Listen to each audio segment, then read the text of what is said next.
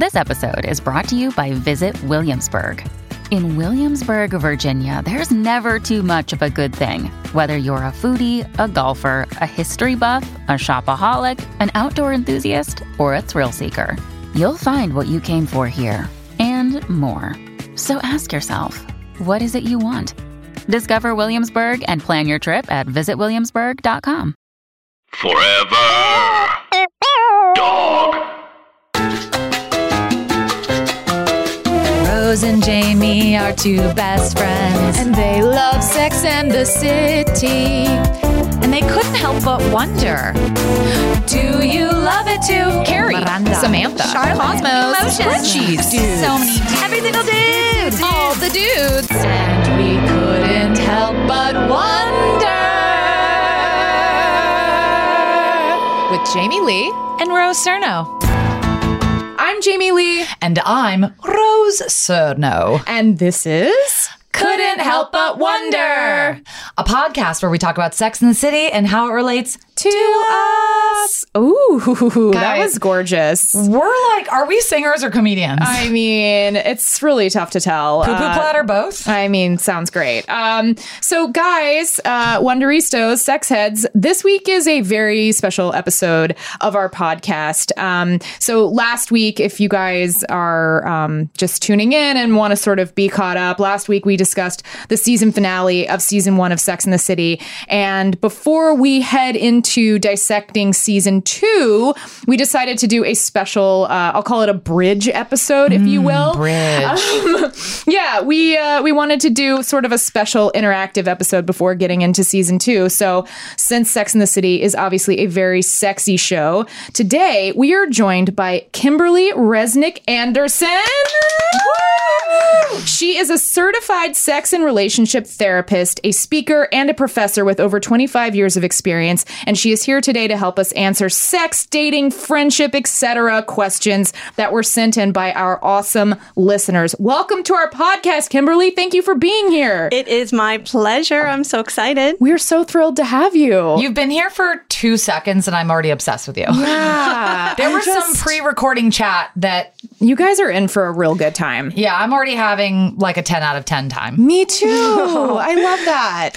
So before we get to know Kimberly more and ask her all these fabulous, juicy questions about her very fabulous and juicy life, we're going to do our favorite segment that we kick off the show with. This week I was a total. Jamie, who are you this week?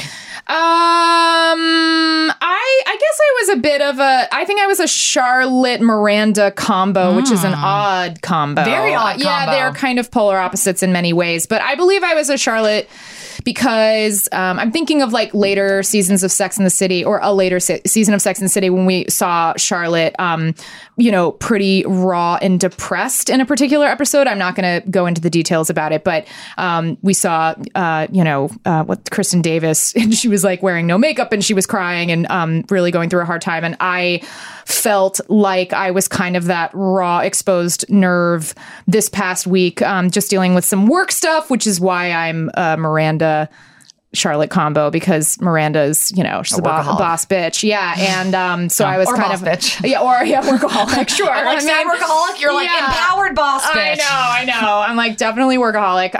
So I was kind of both. I am about to start production on my very first show that's like my show.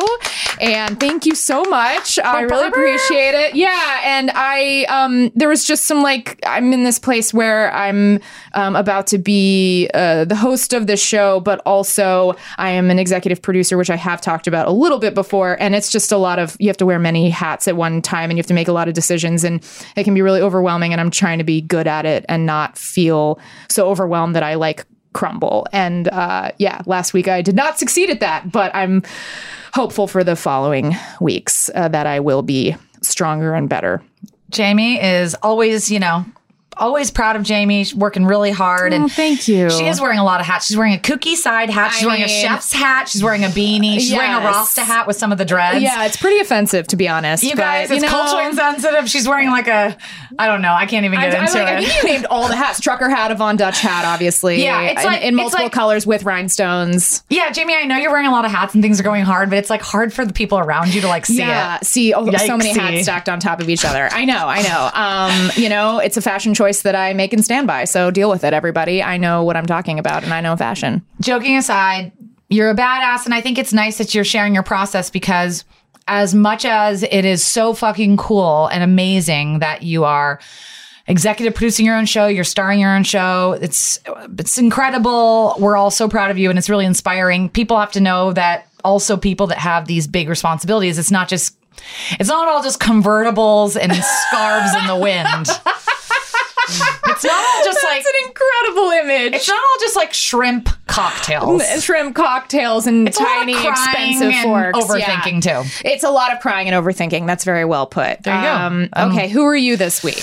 I think I was Carrie. Okay. Because even though Carrie has ups and downs, bitch, she has a really fun life and she has a lot of fun. And I was coming out of a bit of an emotional, I was feeling a little weepy and depressed like a week ago. And I feel like I'm like getting back into myself. Like I worked out this week. I felt really physically strong. I went to some fun parties. I'm writing a short film that I'm really excited about I'm going to direct and star in. And I just kind of feel like, okay, bitch, you're coming back. Like, your life is fabulous. Yes. You're making it fabulous. And I also think that, like, I push myself to make my life great. Like, if I'm going through a weird time and I hear about something cool, if I don't have anyone to go with, I just go myself. Like, I just feel like I'm single, but I never let that stop me from doing, like, really cool, fun shit all the time. I also feel like the headline here is, like, self-sufficiency and feeling, like, fortified within yourself as opposed to, like, reaching for outside sources for that strength. Yeah, I mean, I think it's a combo because I do feel like I do need people and I do need external things.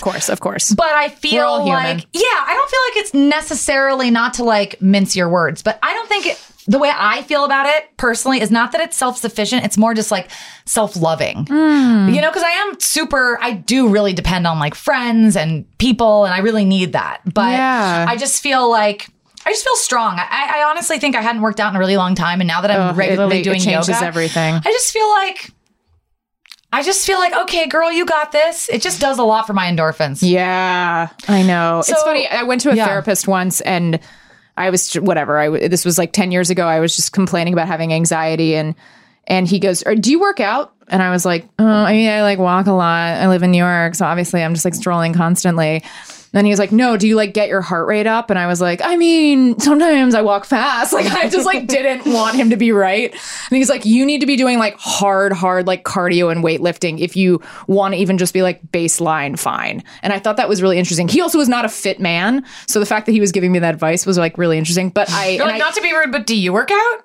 What? To him? Oh, yeah, I know. I was kind of like, okay, well, like, take your own advice. But also, it was, like, helpful because I was going through a hard time and working out really helped me a lot. Like, almost in more ways than I could have even realized. It's a game changer. When I always think, because, like, I have depression, but I never had, like, a big breakdown in high school. And I truly think the reason that I was okay in high school is I was on the basketball team and I was literally working out 4 hours a day. And I think the fact that I was just endorphins and sweating for hours and hours was like, I was depressed, but I was like managing it because of my health, I think. Yeah.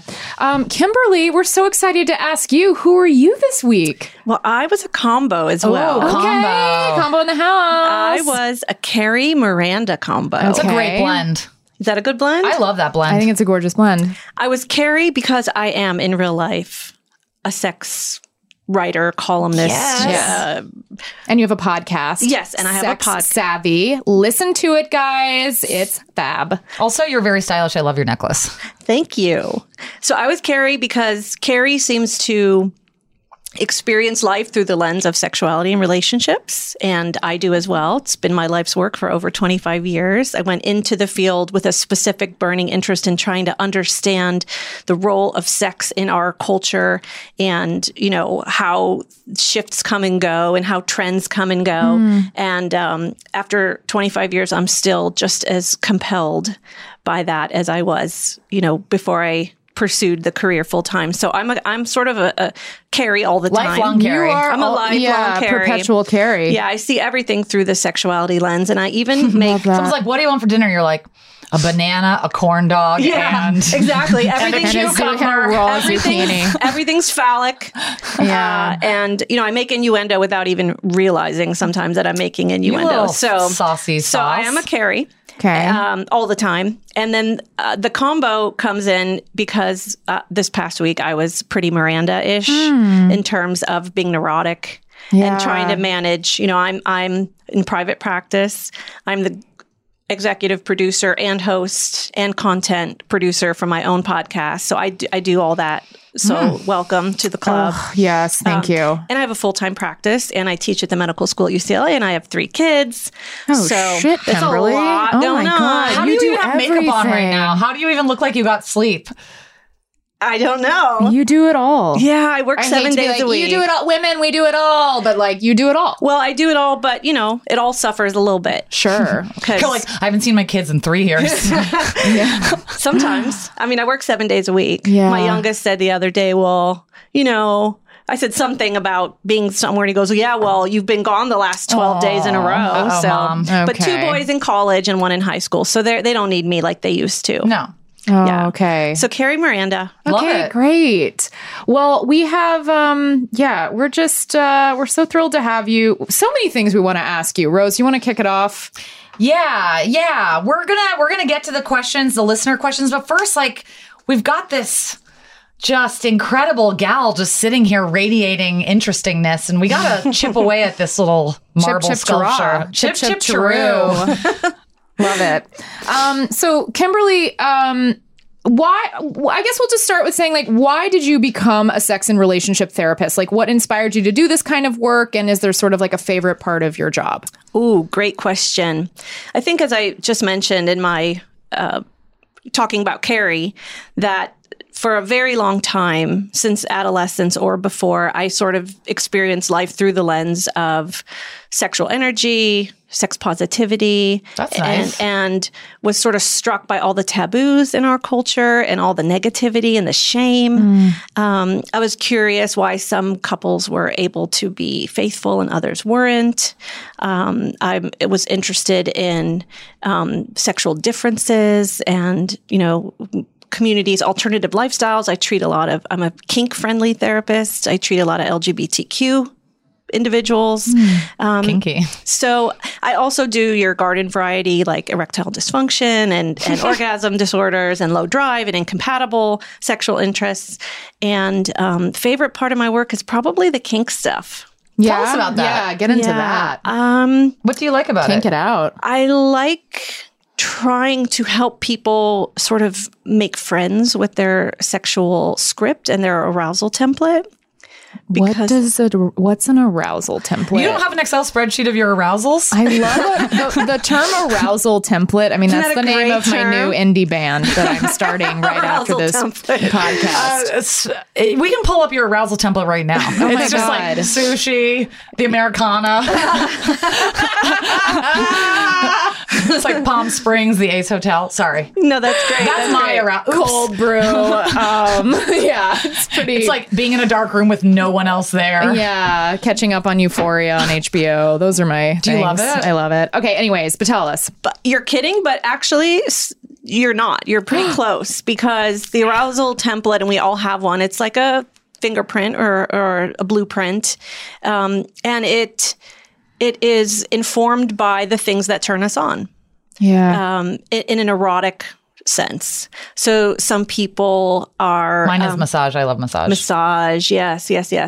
But it has to do more thematically with the way you have sex and express yourself sexually and receive and give pleasure. So what's a theme? A theme might be humiliation or Oh, interesting. or domination. I thought you were going to be like tiki.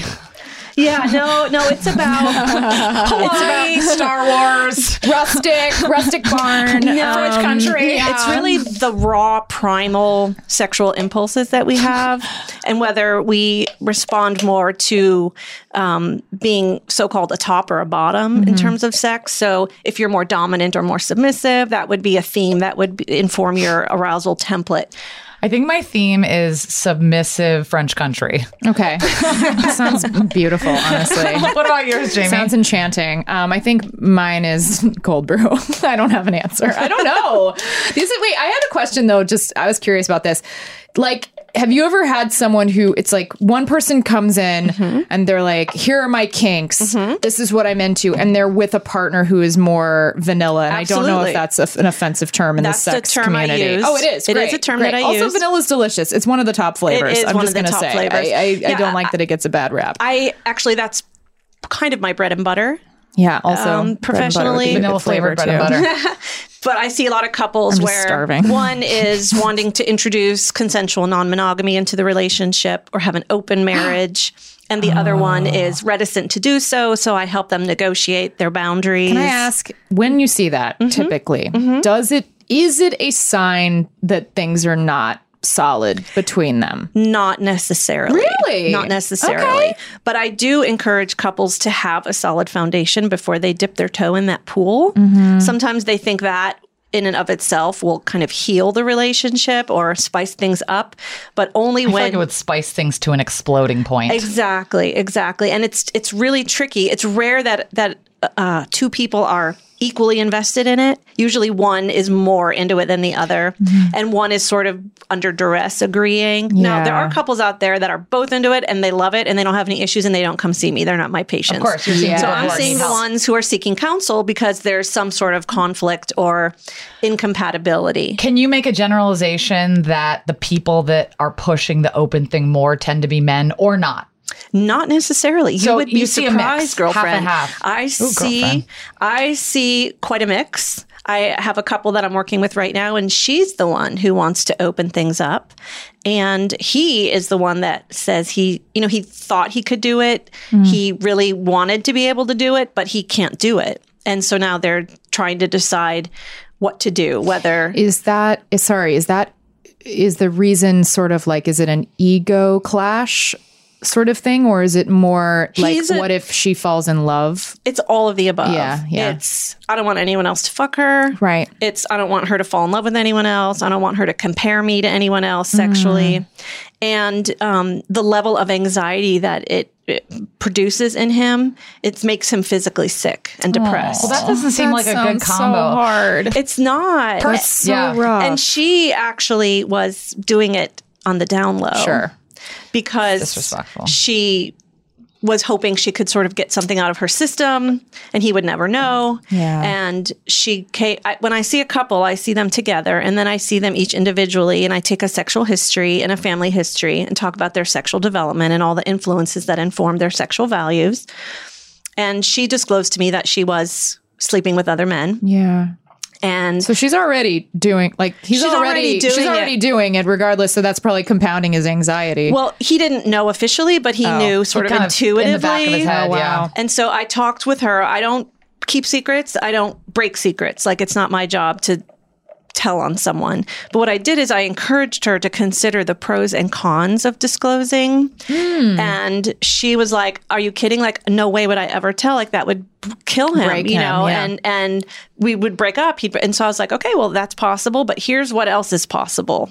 You know, and I sort of went over the potential benefits of telling and how on some level he already fucking knew. Like, it was just, you could feel it. You know what I could mean? It tell. was palpable.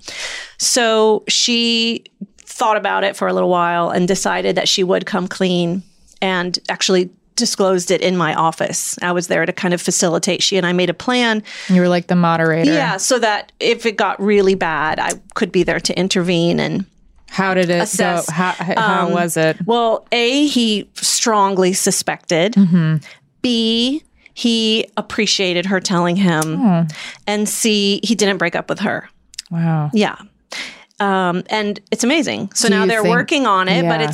it's hard. I mean, they have a lot of healing to do.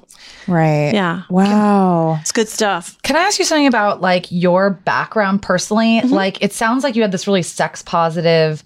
Were you somebody who like masturbated early and like enjoyed sex early? And like, did you not have any, did you find sex kind of easy to enjoy early? I did. And I think that makes a big difference. And do you think it was because like your parents, or what do you think made you have this sort of like positive early sexual experience? I do think it was my parents. I think that they were very, You're like, we all fucked. It was weird, but we got through it. and seen the we're Game of stronger. Thrones? Yeah. That was based on my family. Yeah. oh my God. The Lannisters. Game of Kimberly. And I can't explain it except They're just positive people in a good, happy relationship. Yeah, do they have a good relationship?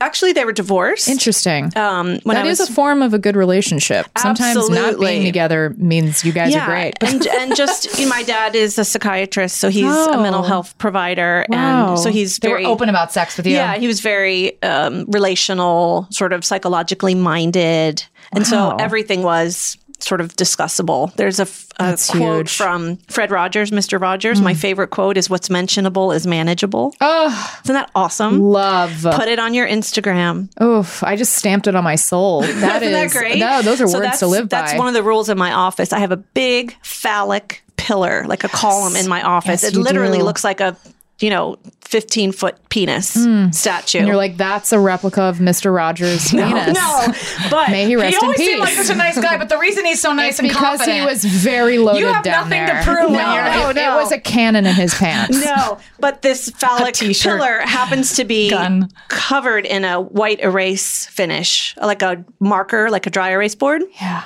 So I can use it as like an easel or an art therapy wall. Oh my So I have all sorts God. of great quotes. You have to come to my office and see. I mean, I'm making an appointment right after we end. I have quotes, sex positive quotes, and I have some psychoeducation about the phases of sexual response and the components of sexual identity. And on my wall, on the top, like in a big bubble, right, it says, "What's mentionable is manageable." And I'm always reminding my patients, if you can talk about it, we can handle it. It's the shame of the secret, right, that keeps people in the dark. my old therapist always used to say there's nothing you can't talk about. Nothing. Because if you don't talk about it, it's Yep. going to come out anyway, so you Yes. might as well talk about it. 'cause Absolutely. It's not like not talking about it solves it. It just makes it Exactly. worse. It just sits It just there kicks and the can down the rots away, road, right? rots it- yeah, it makes you sick. rot away. Yeah, exactly. I have an elephant, a little stuffed elephant in my office.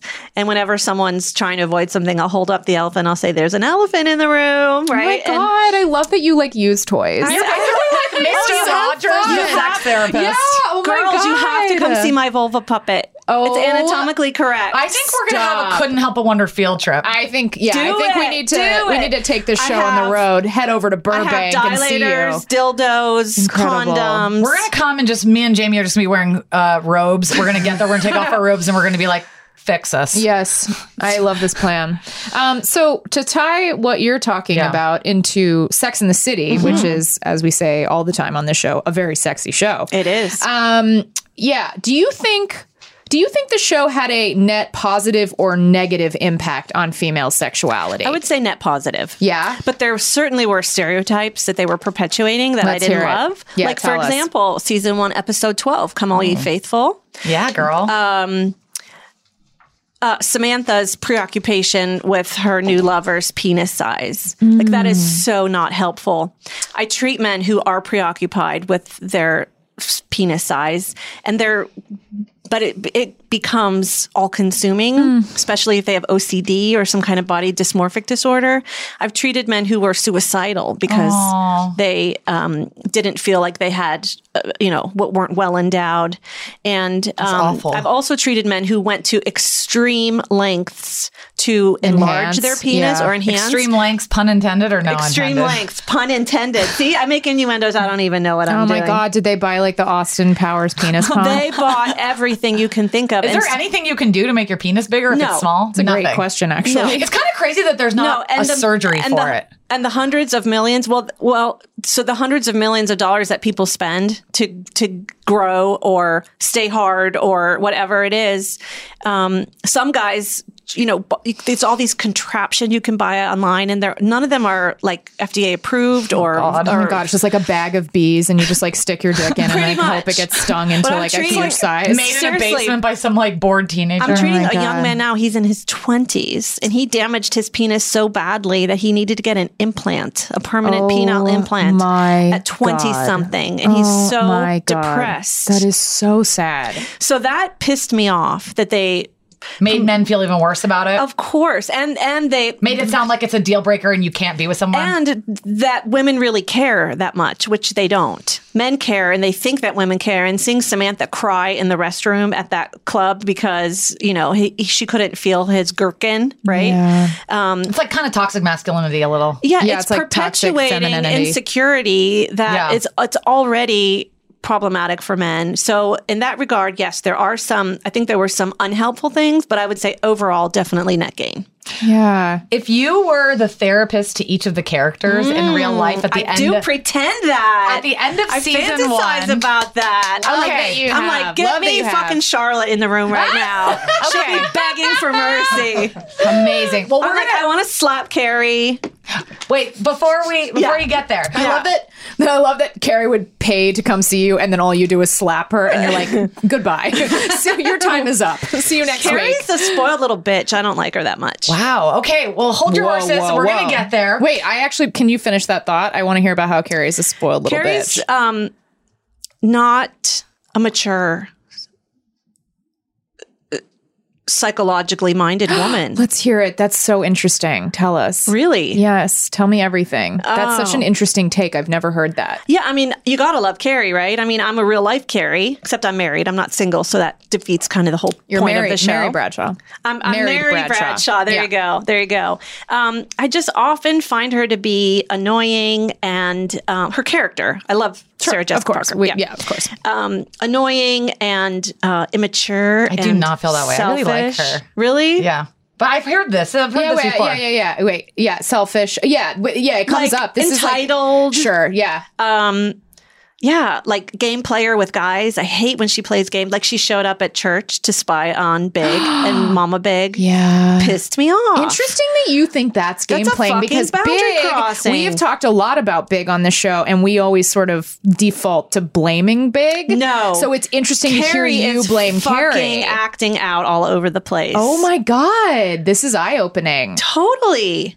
She intruded on his privacy. She demanded that he introduce her to his mother. She demanded that he tell her that she's the one. Do you want him to lie? Like, how dare you demand, you entitled bitch? Oh my God. If she came in your office, you would say that. What if she came into your office though and was like, I feel like I've been he's gaslighting me. No, I call it like I see it. But he has kind of been gaslighting her throughout the season. They act out. They both act out. Interesting. They're colluding in an acting out dynamic. Oh my God, sexual collusion. Yeah, I'm my God. living Sexual for this. collusion is huge in my practice. Really? Yeah, I treat a lot of couples who are in sexless marriages, and they collude to not have sex, but they don't actually officially say that they're not having sex. Collusion's a big thing. Wow. Yeah, it's cool. Oh, that's amazing.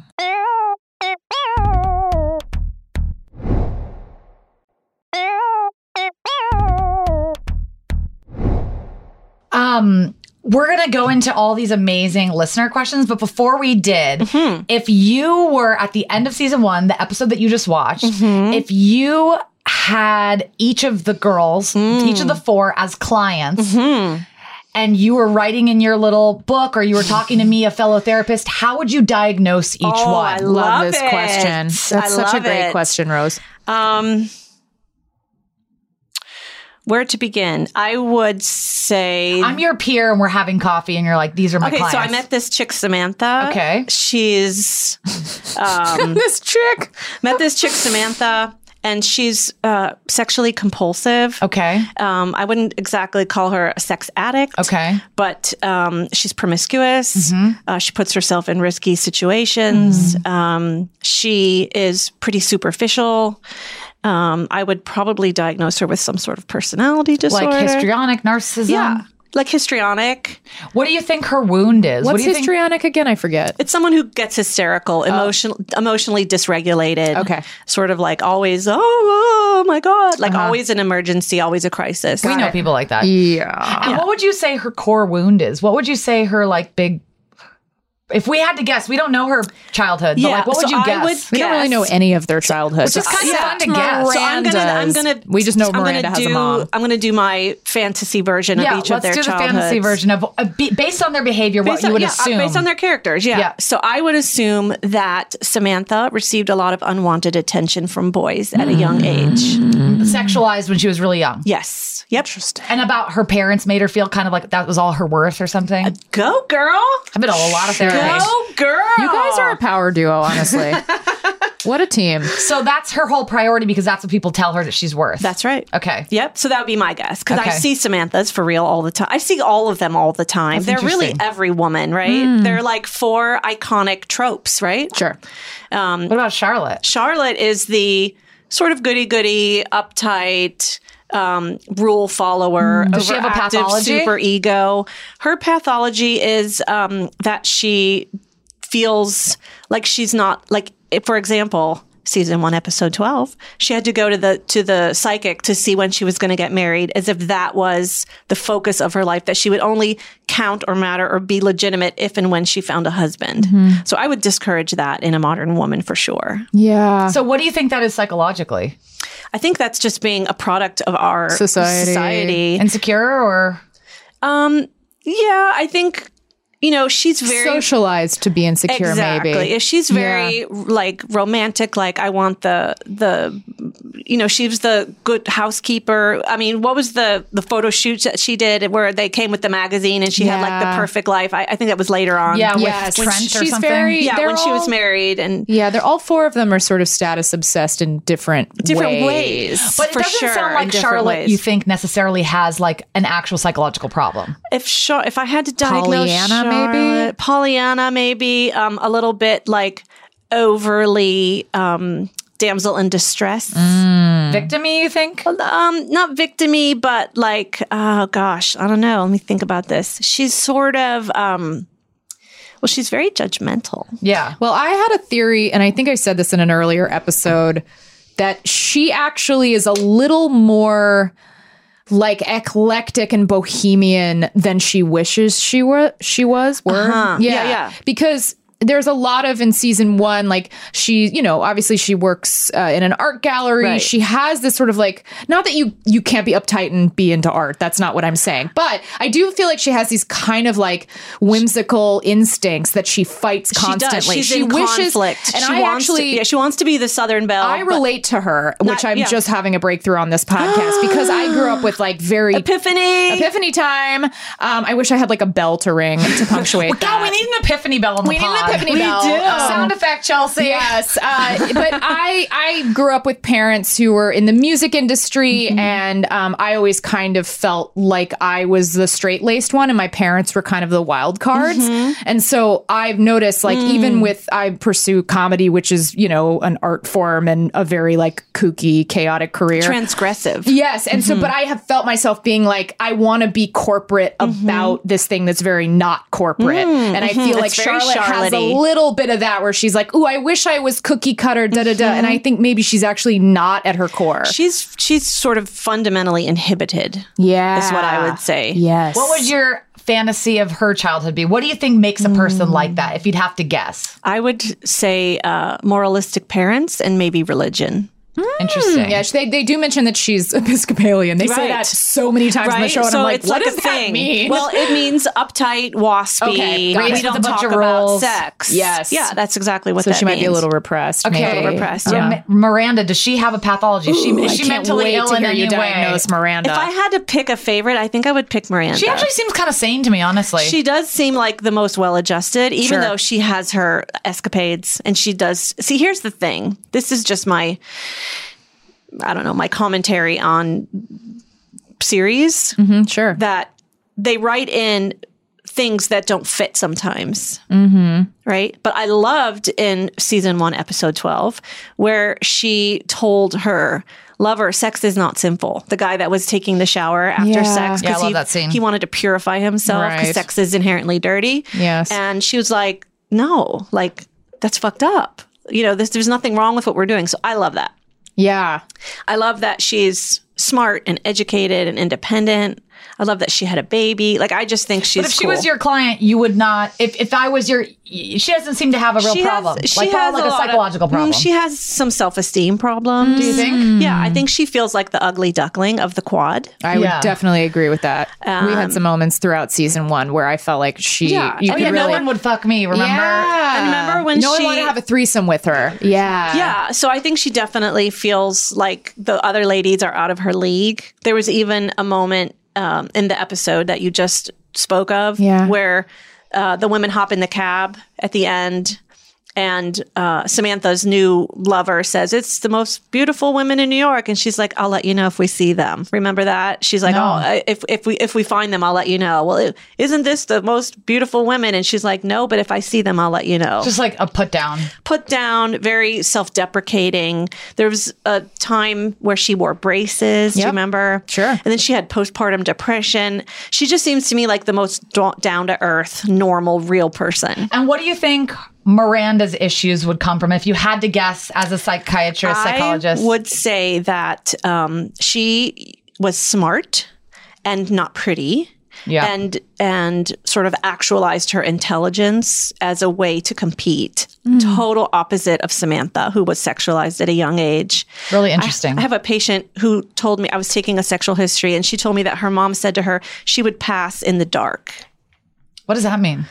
That means you're not pretty, but if the lights are off, you might be able to get a boyfriend. Pass in the dark. Like, Oh, that's pretty mean. Like not pass. Like she would be.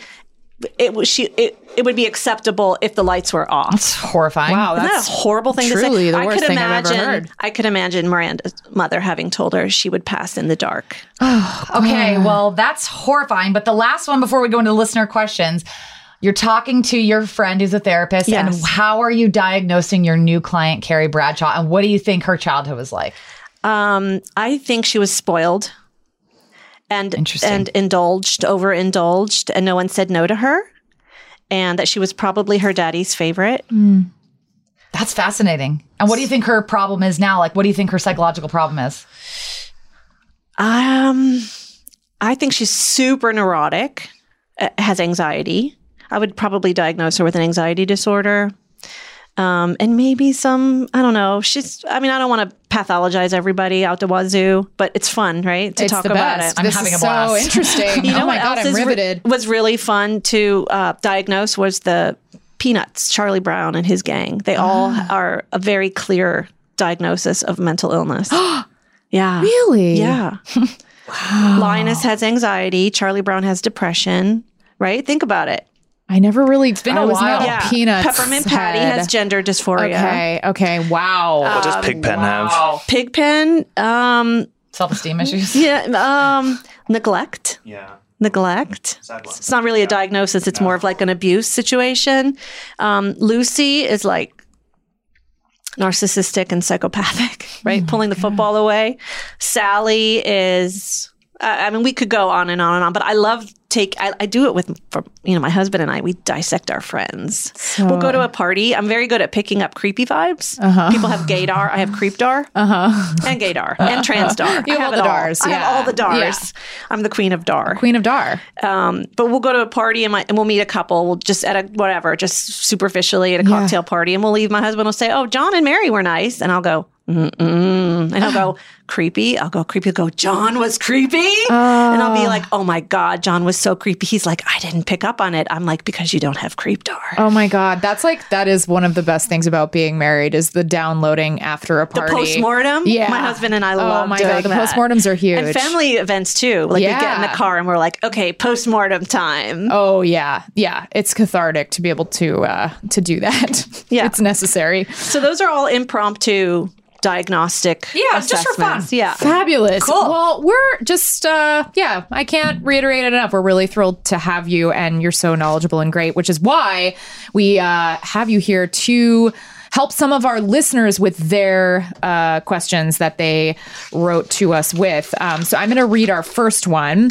Okay. So first listener question. Okay.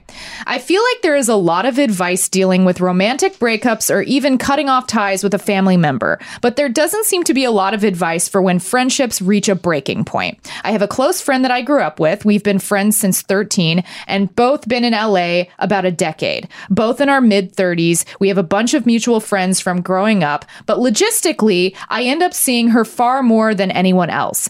She had a really terrible family life growing up, so I've always felt very compassionate towards her because of that. Unfortunately, she's never fully recovered from her upbringing and has a lot of issues in dating and friendships as a result.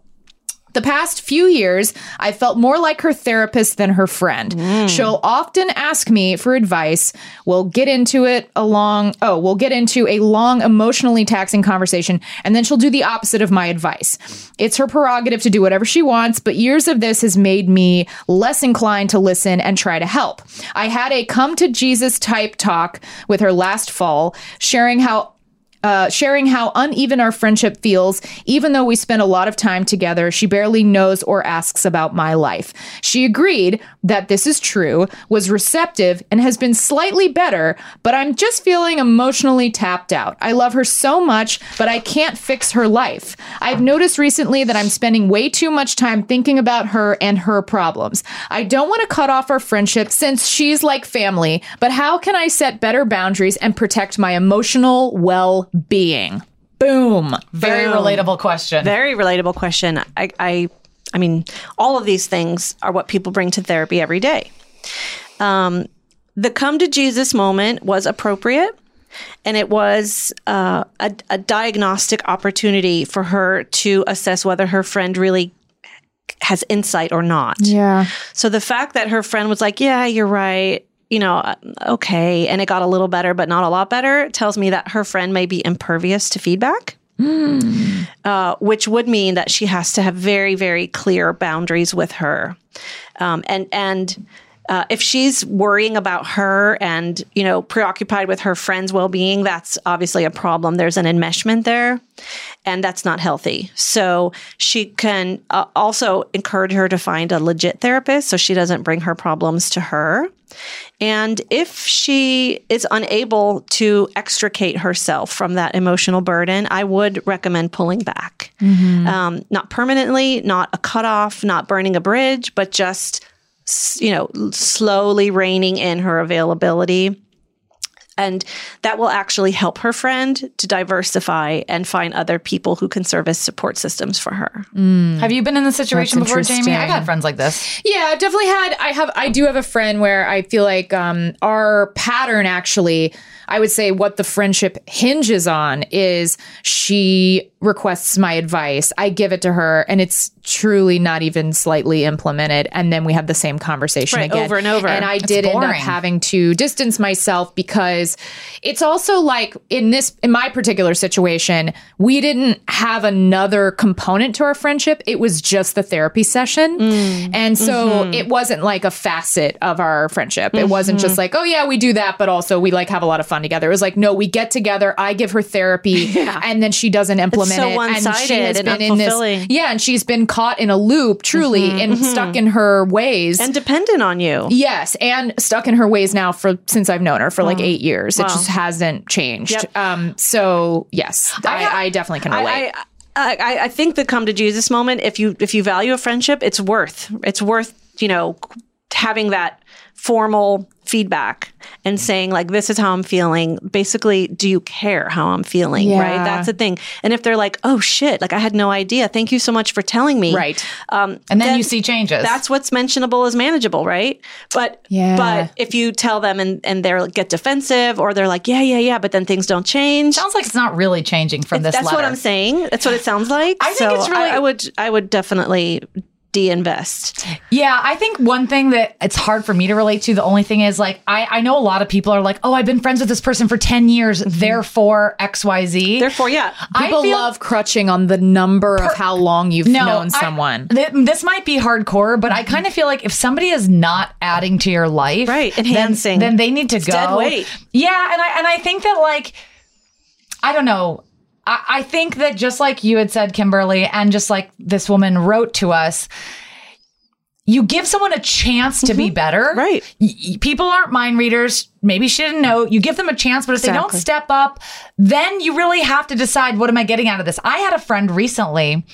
I have a friendship currently with somebody who's been going through a really bad breakup for about 6 months, our entire friendship. And a lot of our friendship has been me coaching her through the breakup. And that's appropriate because she's going through something. Right. But then recently I went through a mini depression a couple weeks ago where I was just crying, and I told her about it. She kind of listened a little. She wasn't a great listener. And then 2 days later, she texted me just checking in.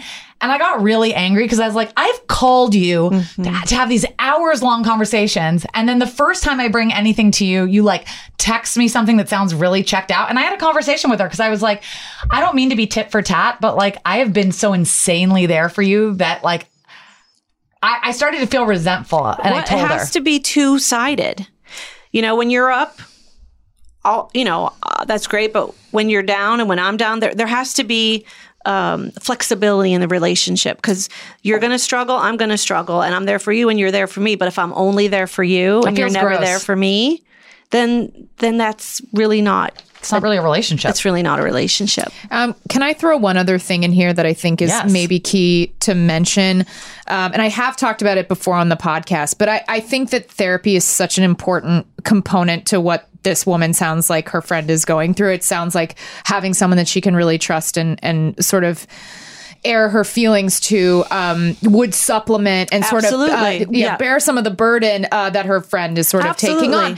But I also think that meditating is really undervalued. And I have noticed in my own life a lot of my sort of cyclical thoughts and thoughts that kind of just don't seem to dissipate. And I would tell to my husband or my friends over and over, I do think those can be tremendously cut in half with meditation. It doesn't solve the problem by any means. It's not a diagnosis. It doesn't replace a therapist. I'm not saying that at all. Sure. But it does give you a little bit of clarity of what's really getting to you. Therapeutic, yeah. Yeah. So I would you're just somebody who tries. It sounds like this girl's not trying. No, I think getting this type of person to do it is going to be an uphill battle. However, plant the seed. It might be worth trying to get them to maybe download Headspace or Calm or whatever app of their choice and try to supplement. I would just like to say one thing.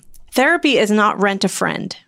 No, it's not. There's an art to the way that we talk with people. Absolutely. There's a lot of training involved. And so she's really burdening her friend. Her friend doesn't know how to respond in a therapeutic way that is going to help her reframe her thoughts, challenge her thoughts, identify themes and patterns in her thinking and behavior. It's also not her job. It's also not her job. So I'm trained to do that. That's a really great point, is that therapy, there is a skill to what, there's an absolute skill to what you guys do. Yeah, it's not like I don't have anybody to talk to, so I'm going to go pay, $200 an hour and just chat. It's not a chat. It's not a chat. It's an artful, therapeutic, it's positive strategic mind conversation. Yes, absolutely. And I challenge people and I call them out and I hold up the mirror and I'll call bullshit, and I'll say, you just contradicted yourself, or, this or that. And I give them feedback in a way. I'm trained to notice things that a layperson wouldn't notice. And so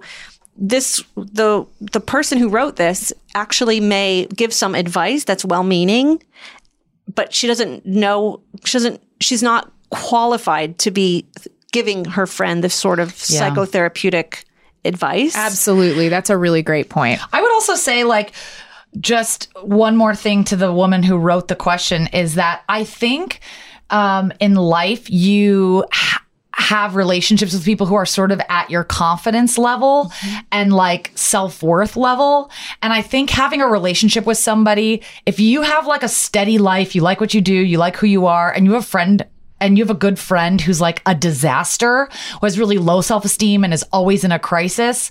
Personally, I don't think those are really healthy people to have around. And I know that might sound really harsh, but I think if you put a lot, if you're thriving and living your best life. Personally, as somebody who's put a lot of time into myself, who's done a lot of self-work, I choose not to be close to people that are a mess because it's not really fair to me. I've done too much work to get dragged down. Energy is contagious. And if you're around someone who's a fucking mess all the time and there's always an emergency, it's not good for you. You don't deserve to be around it. You don't owe this person, not your sister. So you just described something that you didn't realize you were describing. It's called level of differentiation of self. And it has to do with a person's level of where they are in terms of their sort of evolvement or actualization. And the psychiatrist Murray Bowen, who was sort of the father or guru of family systems theory, came up with this concept called level of differentiation of self. And we tend to prefer to be around people with a similar relative level of differentiation as our own. And so if you're operating up here and a friend is operating way down here in terms of having insight and being able to manage their affect and maybe self-worth and you know, being needy or whatever it is, those are all abstract measures of differentiation. And so it's going to feel yucky, for lack of a clinical term, to be around someone if you're at a much higher level, operating on a higher level or functioning on a higher level. I think that's what you were saying without realizing that that's actually a thing. And also, I do think it's also, I think for me, the times that I felt like I'm operating on a different level than a friend, it might be that we used to operate on the same level and then you grow out of that level and then they're still at that level. Exactly. Or That's vice what I'm versa. saying. Or maybe they've evolved and you've That's exactly what I'm talking about. Yeah, whatever it is, whatever the dynamic is. And then there's also guilt with that because you're like, oh, well, I invested so much time when we were both at more of a similar level. And now that we've maybe changed levels, you know, you, like we were talking about before, Rose, like, you know, you're like, oh, I've known them for 10 years or whatever. You're like, oh, yeah, but maybe just simply you're not on the same level anymore. I just want to do a shout out for values and honoring values. Love a shout out. I love a values shout out. Because maybe this listener has friendship is a value of hers. And so she's struggling with, you know, wanting to honor that and then also feeling used in the relationship. But when in doubt, turn to your values. That's what I tell my patients every day. That's great. Awesome. Love that. Okay, next question. So the husband and I recently relocated from the Southwest to the Pacific Northwest for career lifestyle reasons. We've both had our career hustle on lock, but are struggling to make quality friendships like the ones we had before we moved. Most of the casual hangouts we've had feel extremely superficial, and we find ourselves constantly being on the outside of inside jokes. How do we initiate quality platonic friendships in our 30s when so many of the people we meet already have established groups? Hashtag Seattle Freeze. Also, this is a male listener talking about him and his husband. So just so you guys know, he is queer. Not that it matters, but it could affect his social life, maybe. Great. So that's our next question. What do you think, Kimberly? Well, I think it's always easier to get to know people one-on-one than it is in groups. And so I would recommend that this man and his husband go out with, you know, just one other person or another couple, because it's hard to, you know, latch onto any kind of depth if you're in a group and everybody knows each other. So I would recommend finding one or two people that they like and admire and have similar interests and go that route instead of trying to break into a group, because it's really hard to break into a group. Even when I offer group therapy, if someone doesn't start at the beginning, I don't let them in. Because once the group is formed, the group develops kind of rules and mores, and there's an unspoken kind of understanding about how the group operates. And that's why I'll do open groups and closed groups, because it is so hard to break into that culture if there's already an established bond. So I would say each day the oop graze. Oh my God. If you speak Pig Latin. Otherwise, you're not going to know what she said. Loved it. Well, here's a logistical question for Jamie and you. Where do you think in your 30s, if you move to a new city, great tip about the individual, but how do you, it's like almost like being single, like how do you make a new friend if you just move somewhere? How do you like ask someone to hang out? Like, or Skylar, feel free, anybody. Oh, like a begin to begin. Like, how do you begin to begin sort of like question, how do you start making friends if you're 30? And like, where do you go to find friends? I'm not saying this to be dismissive, but I do think there is an element of when you move to a new city, people are also surprisingly willing to want to help you assimilate and integrate into that new city. I think that's regional. I think it depends on what part of the country. They're in Seattle. Very interesting. It sounds like people. Seattle's pretty freeze. progressive. Yeah. Oh, freeze. Yeah. Maybe it's like clicky. But, you know, I'm from the Midwest, and people always ask me, are you from the Midwest? There's just like something cultural. I get that with I grew up in Texas. I feel like Texans also pick up on that. Yeah. So that's one thing. Also, you know, if someone has a spirituality that they practice, that's a place to meet people. Yeah, meditation. Like either meditation or yoga or a church or a temple or a mosque or whatever. Or if there's like a local LGBTQ scene, maybe a queer bar that plays RuPaul's Drag Race. But guess how people meet people? As friends, where? Through their kids. But these people don't have kids. That's my point. Yeah, it makes that's it really harder. interesting. All of our closest friends are our kids' friends. Oh, that's so interesting. Yeah, and I think that's pretty standard and universal. So it's hard to meet people as adults if you don't have that in. It's like, oh, Johnny and Tommy are in the same preschool class. Why don't we have a play date? And then they come over, and then you meet the parents. And then if you like the parents, it's a no-brainer because then the kids can play and the parents can play. And it's so compatible. But if you don't have kids, I think it's harder to meet people as an adult without children. I feel like as someone in my 30s, I'm making new friends constantly and I don't have kids. So I think it's about putting yourself out there. If I were these guys, I don't know what it's like in Seattle, but in LA, they have like queer kickball leagues. They have queer bowling leagues. Not that you have to do a queer one. You could do any kind of thing. I would look into bowling leagues, kickball leagues, dodgeball. I'd look into all my gay friends go to bars, gay bars for RuPaul every week, and they meet tons of people. I would say find whatever it is that you're interested in and then try and go to some like meetups or like people make friends through rock climbing. I would say find an activity and then just put yourself out there. Like look at events. I would throw in one other thing, and it may not go over well, but I think that they should each individually work on separate friendships. Oh, I think that's really beautiful advice. I don't want them to necessarily be a couple in everything, because I wouldn't recommend that to a straight couple or a gay couple. No. Having same-sex friendships of your own is a sign of mental health and well-adjustment. Oh, yeah. There's 5 things that people need to be mindful of. Same-sex friendships. So the capacity to maintain old friendships and also the capacity to forge new friendships. That's important. Vocation, so having a career, not just a job, but something that you feel really good about, that's stimulating, that is more than just a paycheck. That tends to help people feel fulfilled and have meaning in their life. Number 3 is, then these are equally weighted in no particular order, romantic love, so the capacity to love and have a romantic and sexual relationship with someone.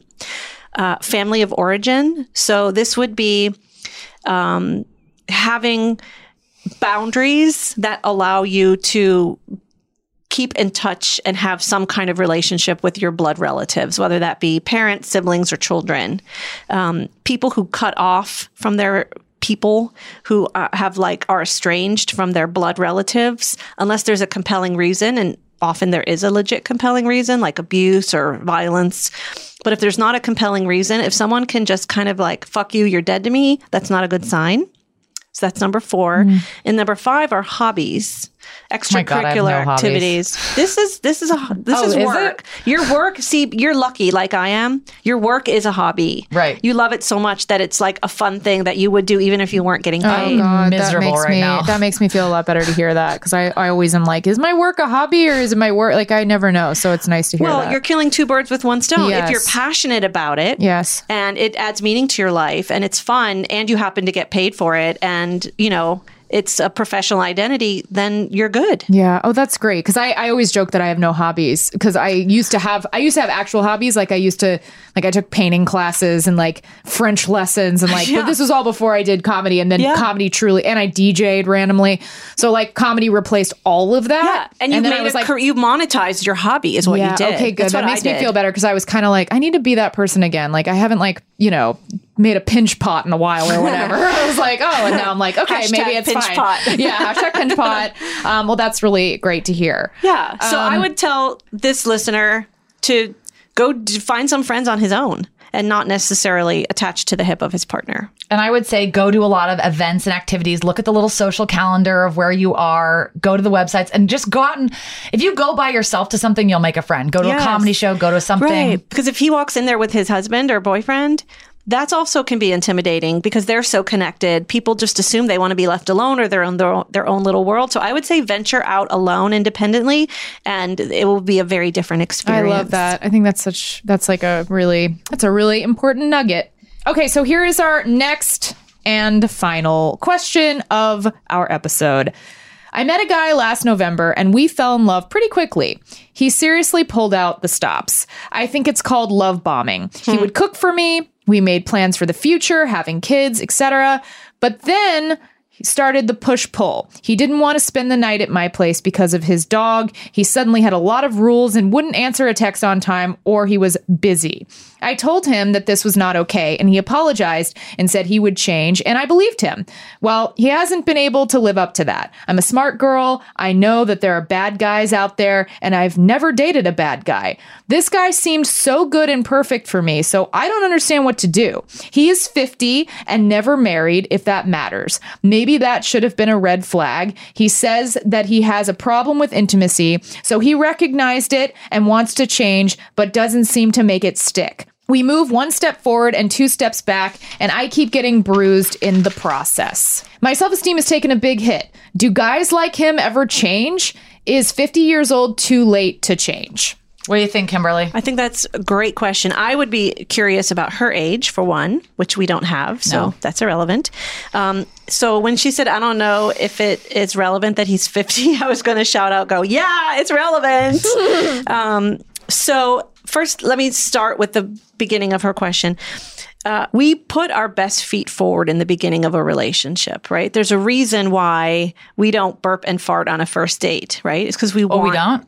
Shit. Oh, no, God Rose. damn it. Okay, well, I'm really glad you came. If I could turn back time. So some men are charmers and they get off on having women fall in love with them and want them, and then they're unable to follow through with the commitment. So they're commitment phobes, but they're addicted to sort of drawing women in. I've been Like there the so many attention times. of the attention of someone like lusting after you, essentially. Right. It's a great feeling. It's very euphoric, and it's like, she's totally into me. I did it. Not that they're tricking or misrepresenting consciously. Some do, I believe, but I'm not saying this man does. It might be unconscious. It might be subconscious. I think for a lot of men it is.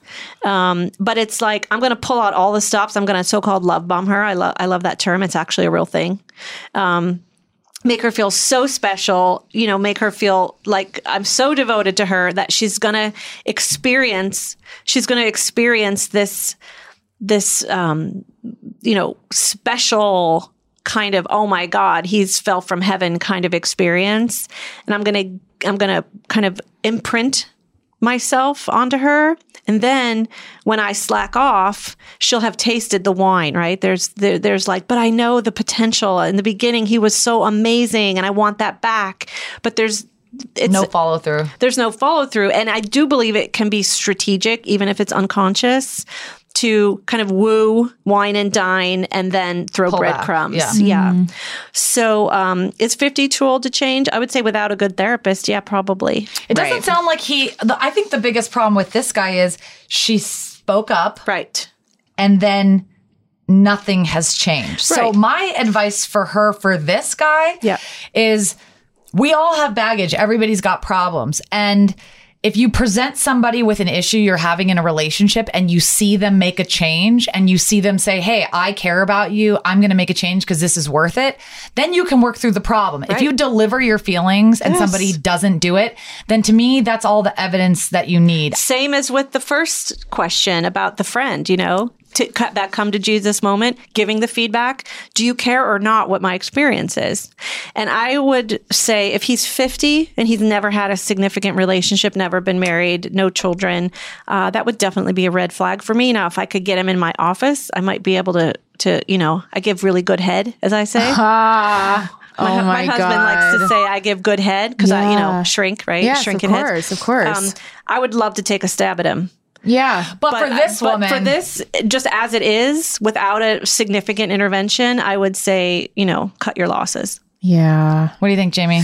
No, I would agree. I think that if he's not actively trying to work on his intimacy issues, then it is a bit of a loss. I think that goes for anyone who's in a relationship and, you know, your partner said this part of you doesn't really work for me for X, Y, and Z reasons, and then they're not making the effort to try and change it. I just think, and that works both ways, by the way. Yeah. If they're telling you that you do something that, you know, And he's an old dog, right? yeah, To teach him new tricks at and you know 50. that he's heard this before Exactly. too. This is a pattern.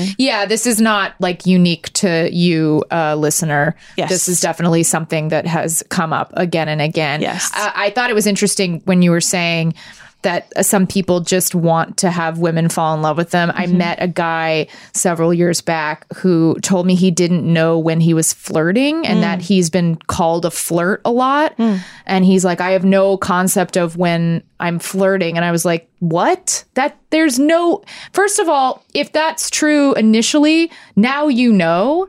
And I remember he was like really kind of like pulling out all the stops. And I was just like, what's your aim here? Like, are you consciously flirting with me, or are you, you know, like, do you Right. want something, or do you is just this- do you like that you can flirt with me? Exactly. And to act completely unaware is such a cop-out. Such a cop Yeah. out. Just like bullshit. I would also refer It's just like fuckboy energy. totally. I would Yeah. refer this listener to my podcast, if I may. Oh, please. I just ran a 2-part series on dating, hookup apps, being single, being in the big city, millennials, and sort of the etiquette and trends and psychology around these things. And I also am just about to release an episode on how to get out of an unhealthy relationship. Fabulous. So sex savvy, folks. I think Check it that's out. great. Savvy. And the last thing I'm going to say to this listener is, I don't think it matters how old you are for changing, and I think that everyone has issues, but you've been really hurt in this relationship and you've verbalized what you need and you're repeatedly not getting it. And you literally said your self-esteem has taken a big hit. So you're writing to us, but you already know that this is not a good man. And if you were my friend, I would really encourage you to stop seeing him because you sound young. I have a feeling you're in your 20s. And the longer you spend with this guy, you're kind of just spinning your wheels. And there's a good guy out there who can commit. And every day you're with this guy, you're not getting that guy. This guy also he does sound a little bit like Big in that he's kind of the ruler of your relationship. You know, I feel like, and we have talked about how Carrie's also problematic and there's collusion, but I do feel Good for you. Yes, I know. I learned a lot. I'm taking these lessons with me into my life, but yeah, I do think that Big kind of steers the ship in the relationship with Carrie. He I think is supposed to be older than her. He also has like the money and the power, and you know, he kind of is like, this is how I do things, and she has to either like kind of be on board or not. And you know why it's so compelling for Carrie? Because she can't get her fucking way because she's a spoiled little brat. Right. We don't. Okay. Yes. And that's, Agree to disagree, Kimberly. and that's why she's can't let go of him because she can't get him. And in this, That's what it's repetition compulsion. That's her. Ooh, repetition compulsion. Repetition compulsion is when we reenact some trauma or unhealed wound over and over and over again blindly, and we don't know what we're Hand doing. raised. Yeah. Wow. Well, and also you want to be in a relationship that feels a little more mutual, I think. Yes. And if you're in a situation where you're kind of stirring, mentally stirring all the time and feeling unfulfilled and questioning, that's just an exhausting sort of mental cardio that you're doing, and you're not burning any calories. But it could if also my be- metaphor holds up. It could also be a kink, Oh, shit. a masochistic kink. Oh, shit. This is deep shit. That is another dimension I was not expecting. We will have to have a second episode to Yes, discuss. we will. We'll have to bring you back. Fascinating. Wanting something that you can't have and repetition compulsion around like putting yourself out there. Yes, Chelsea's totally yes, I feel you. And sort of reenacting it over and over and over again, and it becomes almost like an eroticized need to kind of. The challenge is what is erotic. It's foreplay. Yeah, that is so interesting. Oof. Wow, you just kind of broke me open there. Well, Kimberly, I'm so sad that we have to wrap up our podcast because I feel like we could just talk to you for hours and hours and make a marathon out of this. We're definitely going to have you back. You're so fantastic. And you're coming on my show too. Oh yeah, we're coming on your show. Definitely. We're going to do some crossover. But we end every episode with a segment called I'm Horny For, because Sex and the City is a very horny show. So yeah, what are you currently, I can't speak. What are you currently horny for, Kimberly? I am currently horny for Mayor Pete. Oh, he's so good. I loved him. Oh, he's so amazing. Yeah. Not in an erotic sense because he's gay. Yeah, sure. But I'm just horny for his tolerance and his intelligence. I'm also horny for a massage and some ramen. Great. That sounds like a great Sunday. Jamie, what about you? I am currently horny for Kurt Cobain's daughter's Instagram, Frances Bean. You know what? I'm going to pull up quickly. She's just like a very cool teenager. She also is incredibly musically talented, and there's a lot of musicians out there who post, sort of like snippets of their songs on their Instagram. And every time she posts, I'm like, your songs are so good. She also posts a lot of videos with other people's music in the background. And it's always like an amazing band that I discover just through her Instagram. And I'm going to pull up her music and play it for you guys. But Rose, what are you horny for while I'm doing that? What am I horny for this week? You know what? Jamie and I are really close friends in real life, and we host this podcast. And like any collaborators, we've had our ups and downs. And I'm horny for Jamie and I having really awesome, positive talks every time there's been a conflict, because there has been, because we are work partners in some ways. We're work wives.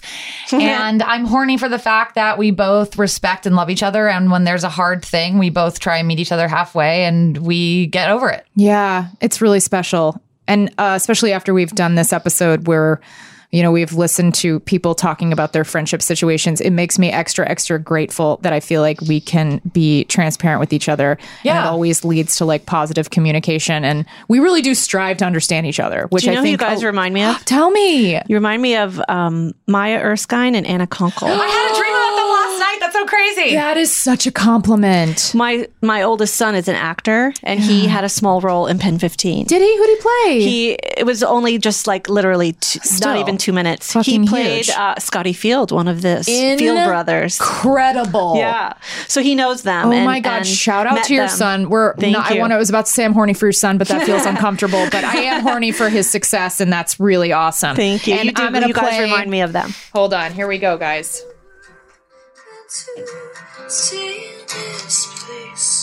So good, I can't.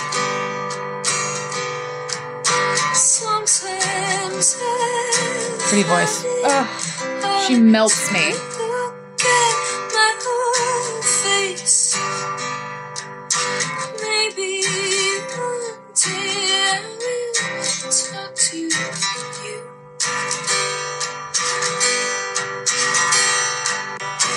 Beautiful. So yeah, the Space Witch on Instagram, Kurt Cobain's daughter, that family is they're just musical geniuses in every way. And it's thrilling that the next generation is so talented. Well, thank you so much for being our guest, Kimberly. We've loved hearing from you. Love you. You are so smart and cool, and we really appreciate you taking the time to be here. I had a blast. It was great. And, thank you so much for inviting me. Yes, and where can people follow you on social medias? Well, I'm not a big social media girl. That makes me like you even more. My website is Kimberly at KimberlyResnickanderson.com. My podcast is Sex Savvy. KimberlyResnickanderson.com, and Sex Savvy is your pod. Yes. Fabulous. And they can follow me on Facebook. And I have an Insta, but it's like a baby Insta. That's okay. I'm old. If you're old, your skin is truly very on point, and I would never think of you as an old person. You feel thank you. Insanely young. And also, just a quick shout out to Skylar Hanrath, who, he's really important. He is, I don't even know how to, I joke that Skylar is my boss because I feel like he has his shit significantly more together than I do, but we work together. He's my assistant, and he's also a huge help with this podcast and does a lot of behind the scenes prep. And we're just really grateful for you, Skylar. Love you, Skylar. Thank you for being here. And the joke is that you're the white man in the room, so we don't let you talk. And that will continue. We're not letting you talk now because we're done with the podcast, but we love you. Love you, Skylar. Bye. Thanks for listening to Couldn't Help But Wonder. Follow us on Twitter and Instagram at CHBWPod, and follow my co-host Rose Cerno on Insta and Twitter at Rose Cerno. And please follow my co-host Jamie at ReallyJamieLee on Instagram and at TheJamieLee on Twitter. And please rate, review, subscribe to our show on iTunes, Stitcher, or your favorite podcast app. If you're nasty, it helps us, it helps you, it helps everyone. You nasty. Bye. Forever Dog. This has been a Forever Dog production. Executive produced by Brett Boehm, Joe Cilio, and Alex Ramsey. Engineered and mastered by Alex Sarche. For more original podcasts, please visit foreverdogpodcasts.com and subscribe to our shows on Apple Podcasts, Spotify, or wherever you get your podcasts. Keep up with the latest Forever Dog news by following us on Twitter and Instagram at Forever Dog Team and liking our page on Facebook.